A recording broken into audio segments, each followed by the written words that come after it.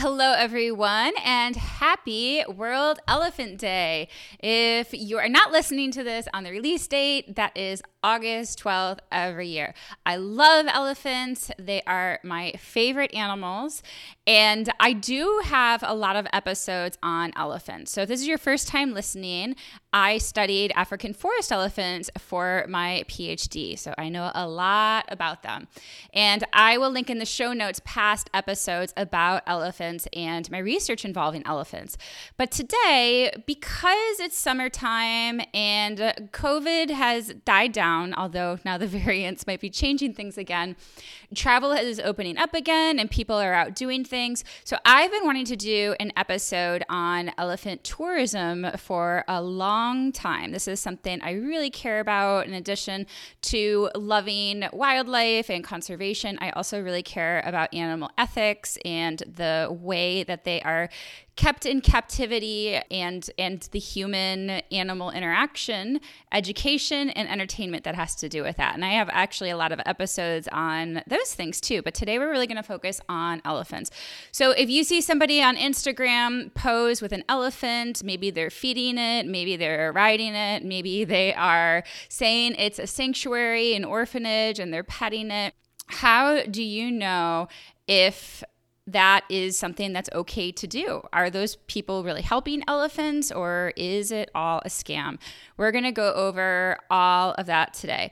If this is the first episode you're listening to, I just wanted to say it might sound a little funny. I am traveling. I'm in my parents' place in Buffalo, New York, and this room is pretty echoey, but it's the only good room with good light, and I also post this on my YouTube channel. So anyways, let's get into it after the intro music. Let's talk about elephants.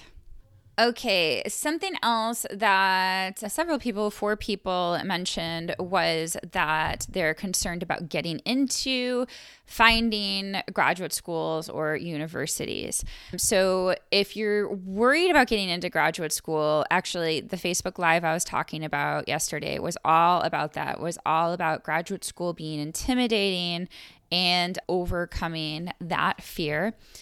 I keep on saying this. I want to do podcasts about graduate school, though. The process is different than it is for undergrad. So make sure that you do some research on it. Make sure that you understand what career you want and what kind of degree it requires, because I see so many people going for online masters, which are non-thesis degrees. And if you want a career in research, that will not help you but research graduate schools like thesis, dissertation degrees, they usually require for you to reach out to a professor and agree. The professor agrees for you to take you on in their lab. There are also advertised positions as well, but it works totally different an undergrad does, where you basically apply to different universities. So we'll talk more about this into the future, but if you're really having this worry about getting into graduate school, then I highly recommend the Beliefs Facebook Live, which talks about dismantling some of these scary beliefs you might have. Oh, I skipped one. Another thing that a person brought up is fear of not knowing not knowing if jobs are a good fit. So salaries, and actually this leads into our next category, which is pay. They're worried about the pay not being good enough. One of the things you can do is, before you're too far deep into this career, or even if you are deep into this career, it's still a good idea to do, is to look at the jobs that are out there right now. I make this super easy with the job tracker. This is a free tool I have on my website. It's a link to a Google spreadsheet that you can copy and paste. The idea is for you to track jobs that you're interested in, not that you're qualified for, but you're ideally interested in, and the different aspects of those jobs. And one of those aspects is salary, and you can therefore start looking at the salaries and see if this is something you can afford. In my program, we go into careers deeply. We talk a lot about the different careers, and we actually have exercises where I give you guys budgets too. So you can plug in the numbers from your ideal career into the budget, and you can estimate what you need, if this is enough for you. It's just some advanced thinking so that you can see if this is something that you really want to do. Only you can answer this question though, and it's going to have to be something that you will have to explore. Not knowing if jobs are a good fit for you or not, the best way to do that is through experience. And I actually was corresponding with a student back and forth where they are expecting to gain clarity from their first semester in school and to see if they really like this field. And it definitely can offer you information. I'm not saying that it's not valuable, but it's going to be more limited. And what I mean by that is you could love school, but you could hate this career or not be right for this career. So your experiences in class will just be different from what you have in the field and on a day-to-day basis. So the best way to really prepare for this career and see if you like it is to get that experience. And you can do this while you're in school. You can volunteer with a lab. You can apply for internships, summer jobs, all those different types of things. If you need help doing that, just send me a message. I'm more than happy to give you some tips. Okay, this was my biggest struggle when I was in graduate school. This is the next biggest answer, and that is that people don't know how to do things. There is the misconception again that graduate school is like undergraduate school where you just take classes and study, maybe you read about your subject, you read scientific papers and stuff like that. But you're doing science, and I have a podcast all about how science works. When you're doing science, you are figuring out an answer to a question that nobody has researched before. So you're doing something completely new. And science is changing constantly. So there are always new methods, there are new ways to analyze data, and your professors, they're kind of like a manager. They're like managing your project, they're mentoring you, but they don't necessarily know how to do the same stuff that you do or the stuff that you need to do for your project. That's what it's all about. Becoming a scientist is taking ownership of that and figuring out how to do that stuff. There's not going to be somebody there directly to teach you. Certain things, yes, but you're definitely going to have to learn a big chunk on your own. So people were frustrated with just not knowing how to do things. And again, maybe I should do a podcast episode on how to do things when you absolutely have no idea where to start. But yes, you're not alone. If you let me give you a couple of quick tips right now. If you are having problems with the program, you can reach out to the authors of the program, the developers of the program. If you're working with new methods, again, reach out to authors of the paper.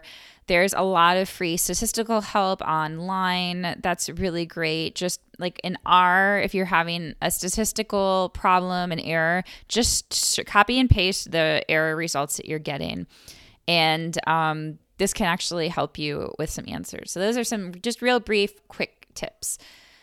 Okay, funding is a big problem for people. There's just not enough funds out there. Conservation, research, ecology, it's just unfortunately just not as well funded. So there's grants out there. They're really competitive.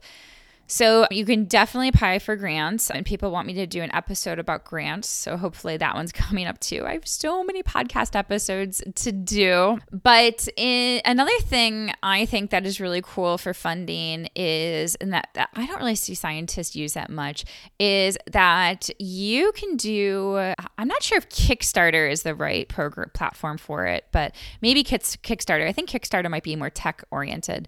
But GoFundMe too, is you can do these crowdsourcing projects. And I believe with at least GoFundMe, if you raise money, you don't have to return it if you don't meet your goal. So any money that you raise can be used towards your conservation research, can be used towards your science research, which I think is pretty cool. So I recommend that people just search outside the box and use social media and crowdsourcing things that are different to try to get funding in addition to traditional sources like grant writing. Okay, so I'm just going to briefly go through the rest of the struggles that people were having. Someone was frustrated that it takes so long to become an established professor. Yes, I hear you. It takes, you need to get a PhD, you need to do postdoc experience, sometimes multiple postdocs. So you're in your late 30s, 40s usually by the time you become a professor. And then you have to go through tenure, which I believe is 7 years. And then finally you can become an established professor. So yeah, I hear you. Struggles with writing papers, publishing, that's something I am adding to my program. I'm super excited about. Might do a couple of podcast episodes about that. I was also thinking about doing a 30-day paper challenge. I've been thinking about this for a long time. Organizing a group of people to try to write a paper or work on a paper they're finishing up in 30 days. I thought that could be something really fun to do together since I have a bunch of papers I need to finish up. People are concerned about the atmosphere for academics, that it's kind of a toxic environment. Lots of people mentioned feeling behind. So this is actually something I usually bundled with the don't know what to do, but I actually put this separately here. This is also really common to feel behind. I still feel like I'm behind. People think I'm like so advanced. I still feel like I am behind. And again, this is a belief system thing, not objectively true or not. It's just a feeling, and you can change the way you feel. That's something really cool I learned from neuroscience, that your thoughts link to emotions, which link to physiological responses. So this is all stuff that you can control. And then somebody talked about managing jobs and school at the same time. So again, this goes back to productivity. It sounds like I need to do a podcast on that. So thanks, guys, for helping me with this research. And I believe this is all the podcast episodes I'm going to do on this, unless I'm still actually analyzing the data, but those are the main questions. But I might do a couple of pop-up episodes about some of the other interesting findings from this research. And again, if you're struggling, please contact me. I am happy to hop on a call with you and work out your issues one-on-one and just offer you some help. I know it's difficult out there. I know there are not a lot of good resources out there. And honestly, I'm not even going to say a lot of the advice you get or you can find is outdated.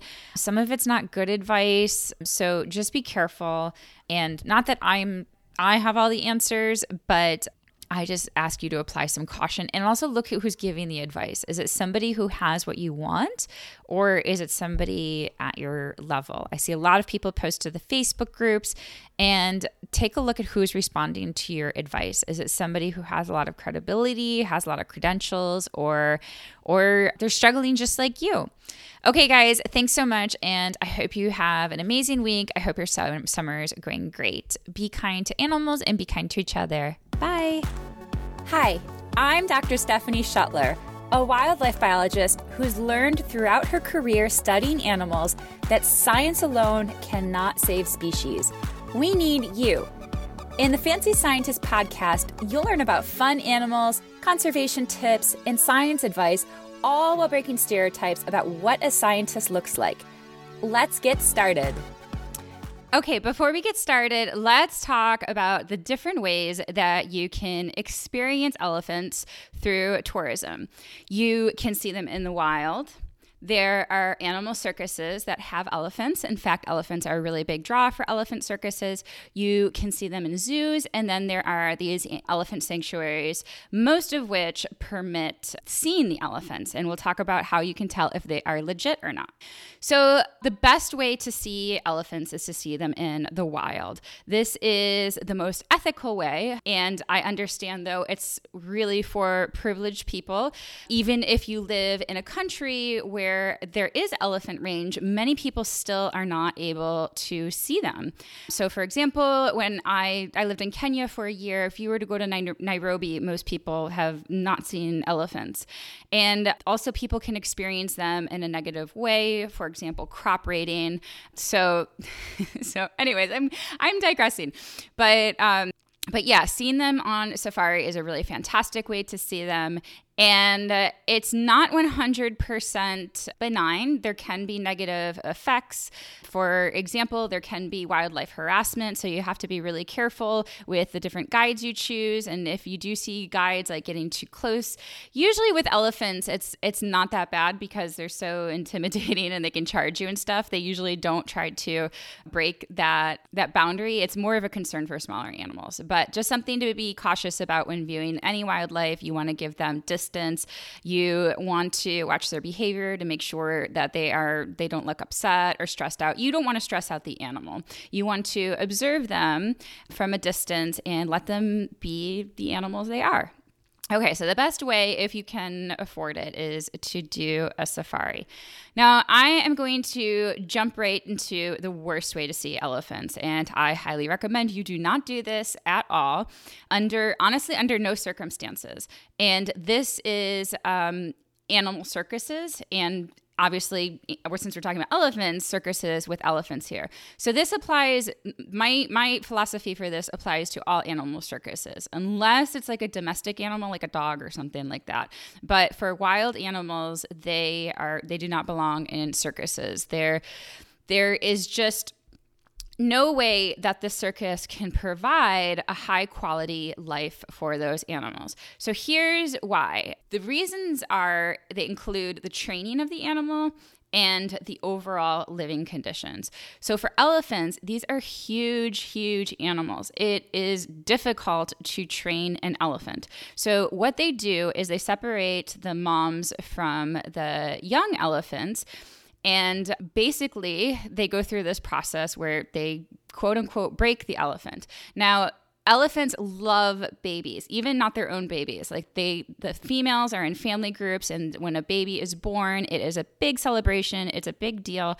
So they love babies in general. So you can imagine how hard it would be for a mom elephant to be away from her elephant calf. And historically, circuses have physically abused elephants to get them to do tricks. People say they don't do this anymore, but I have never seen evidence of them doing this in a humane way. I've written a blog post about this, and people have countered that. And I said, well, give me the evidence that they do it in a humane way and the training, but they never are able to do that. So basically, they break that poor baby elephant. And then the elephant is essentially under human control, and they use what are called bull hooks. So bull hooks are these poles, and they have pointy ends, and the bull hooks are meant to keep people in charge, dominant. The reason why they have these pointy ends is because they use them on the sensitive parts of elephants. So they use them behind the ears, and they use them on the backs of their feet. And if they're not doing something that the guide or the trainer doesn't want them to do, then they can reinforce it with a bull hook, which causes them some pain. I have watched videos in defense of Asian elephant riding and sanctuaries Okay, sorry, my headphones got cut off, so I had to take them off. So I was saying is that I watched this video in defense of elephant rides and elephant sanctuaries where it allows human interactions. And the vet talked about the bull use and how it was humane to use. And she even showed the elephants in the open sores behind their ears. And she was arguing that like it wasn't that bad and it wasn't a big deal. But I view that as awful. Like elephants shouldn't have to live like that. So the training methods are just horrible. And as I mentioned, even if they were able to do them in a really kind, humane way, just the fact that you're separating the calf from its mother that long and when they're that young, I mean, that's really sad. The elephant calf needs its mother at that time. The other thing you need to think about is how the elephants are held in captivity. And this is something that people don't think about. When they see a circus, they see an elephant perform with the lights, the costumes, the anthropomorphizing of the animal. So they will make them do a trick in a context that makes them look happy.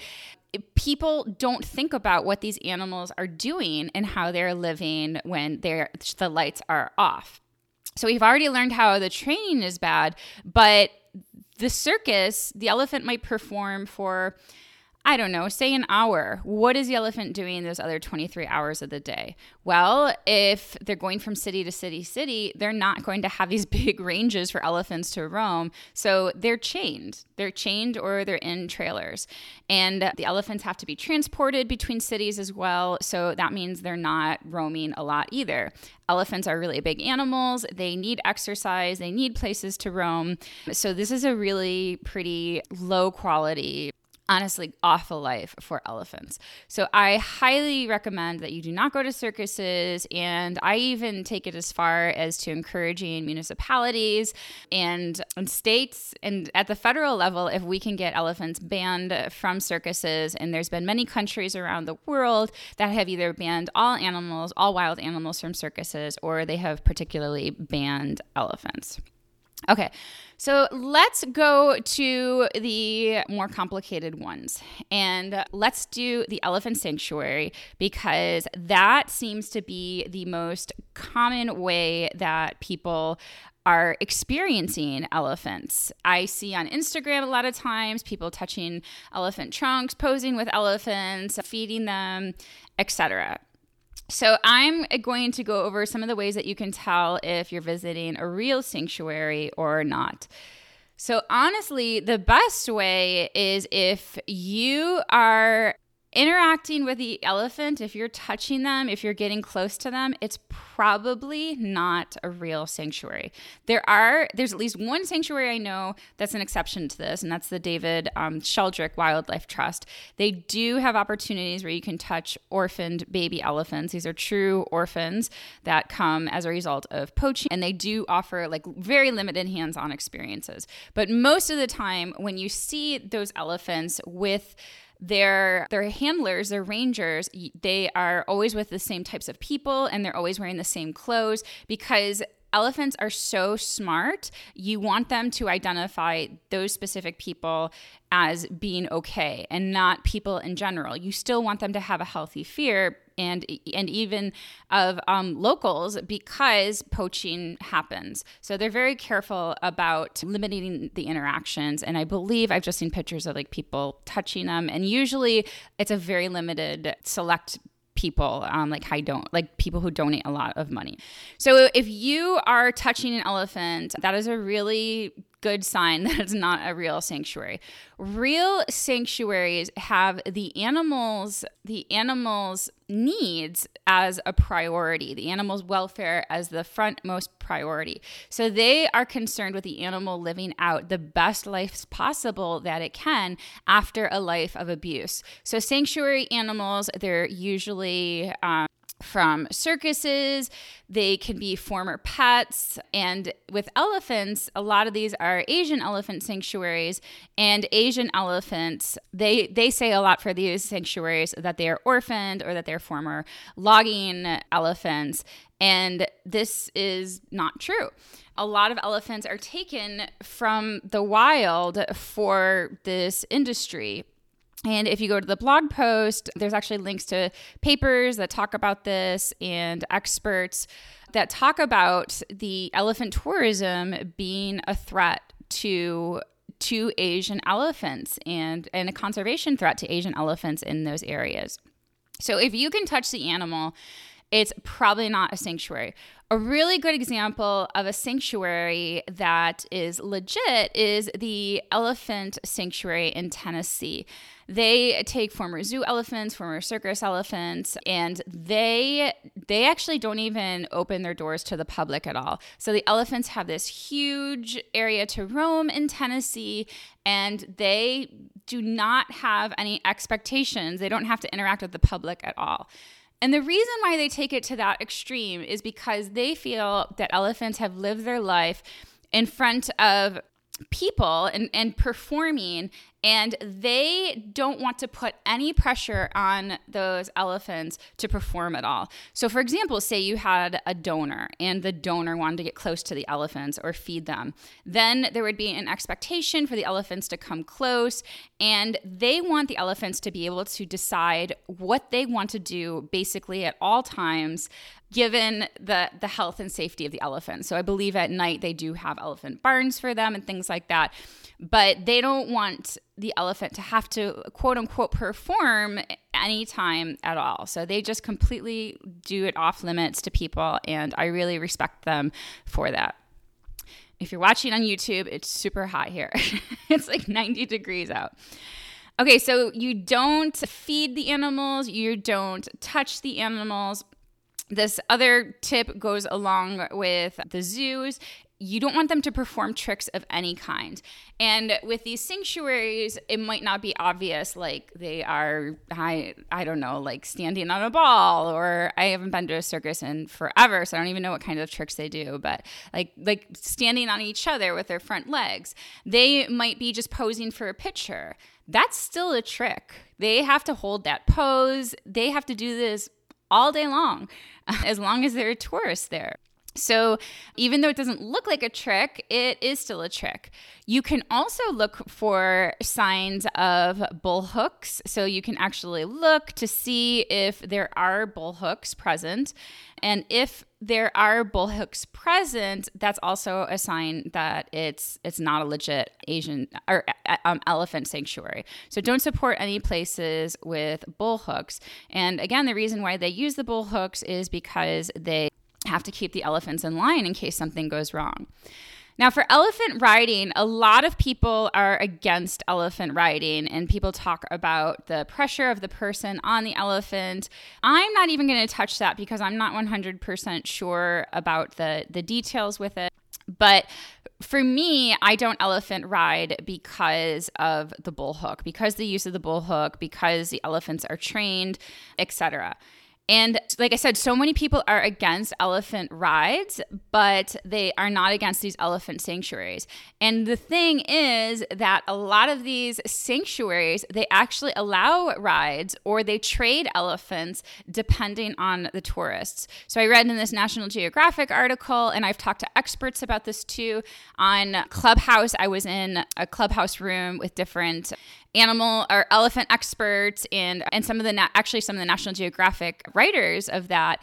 And it is so common, for example, if a group of Chinese tourists were to come, they would offer elephant rides. But if a group of European tourists come, they say, oh, we don't allow elephant rides here, because it just depends on how much that clientele is for or against elephant riding.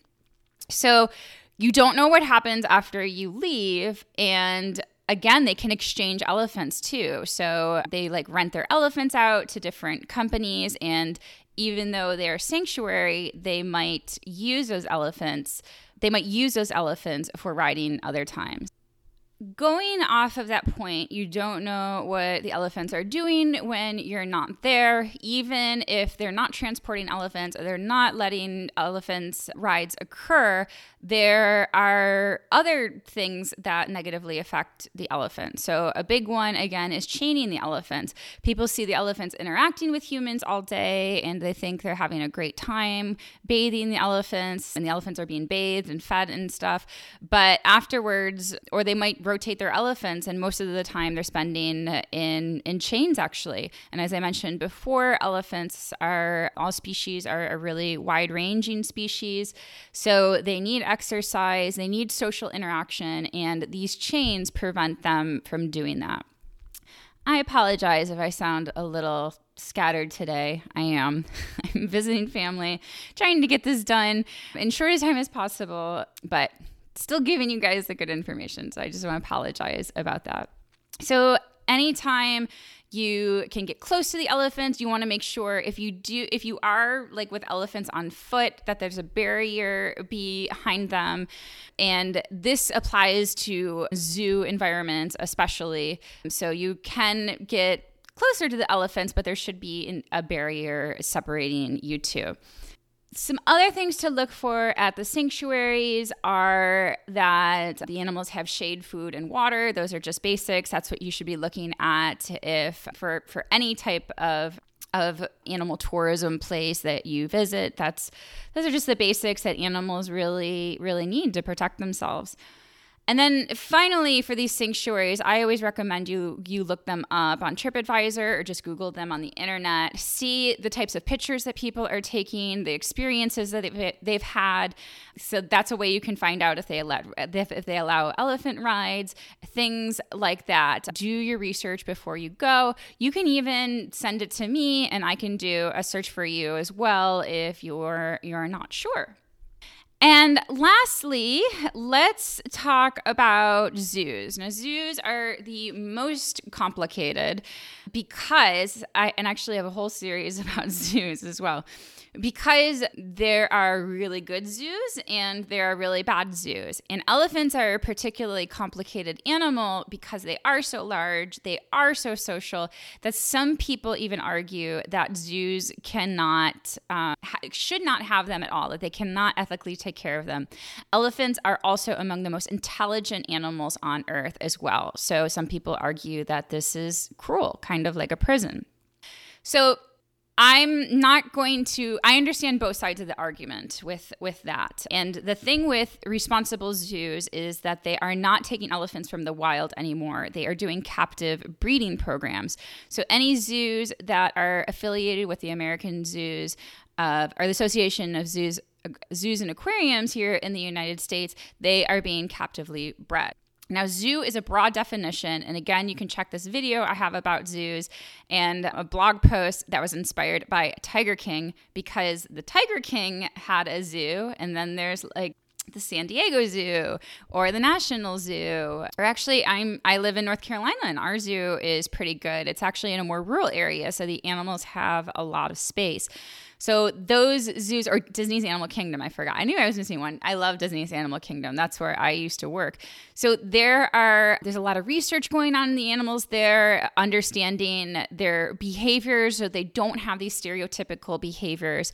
And these are behaviors where the animals have like repetitive behaviors that they normally don't have in the wild. So for elephants, it's like swaying and head bobbing, and that's a sign of stress.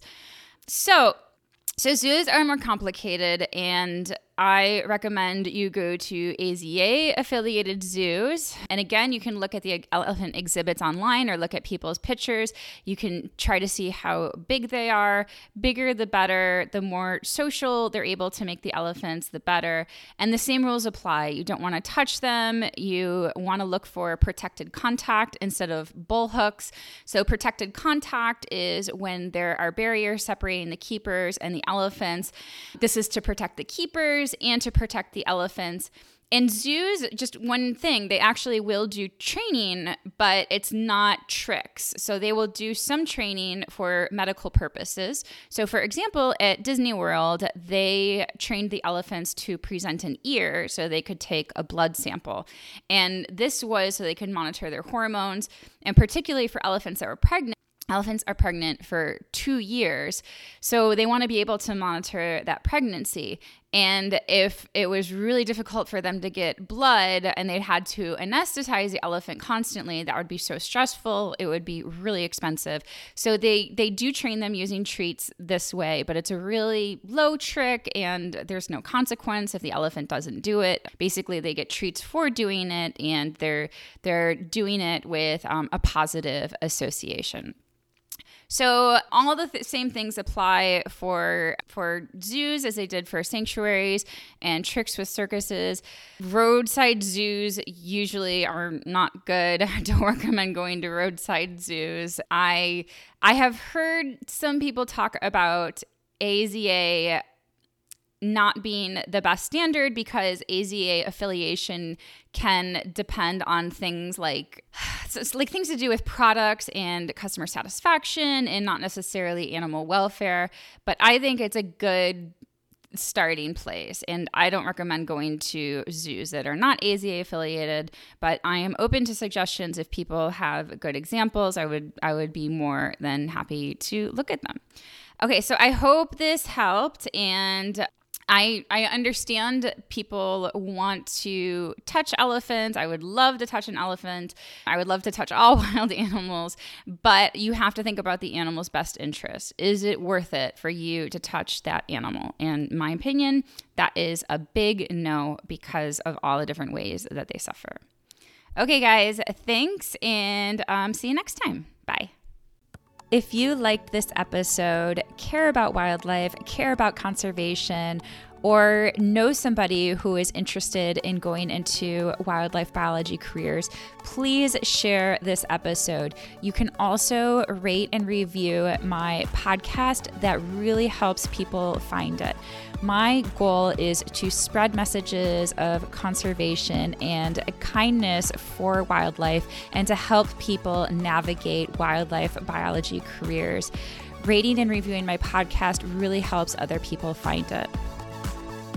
If you have questions or show ideas, you can find me at fancyscientist.com. My social media handles are at fancyscientist. On Instagram, there's an underscore between fancy and scientist. You can also send an email to hello@fancyscientist.com. If you're an aspiring wildlife biologist, ecologist, or zoologist, you can join me every Wednesday at 12 p.m. Eastern Standard Time for Facebook Live, where I answer different career questions. You can also ask me questions on the spot. I'm here for you. Thank you so much for listening. I appreciate every single one of you. I am so grateful for you. I hope you have an amazing day. Be kind to animals and be kind to each other.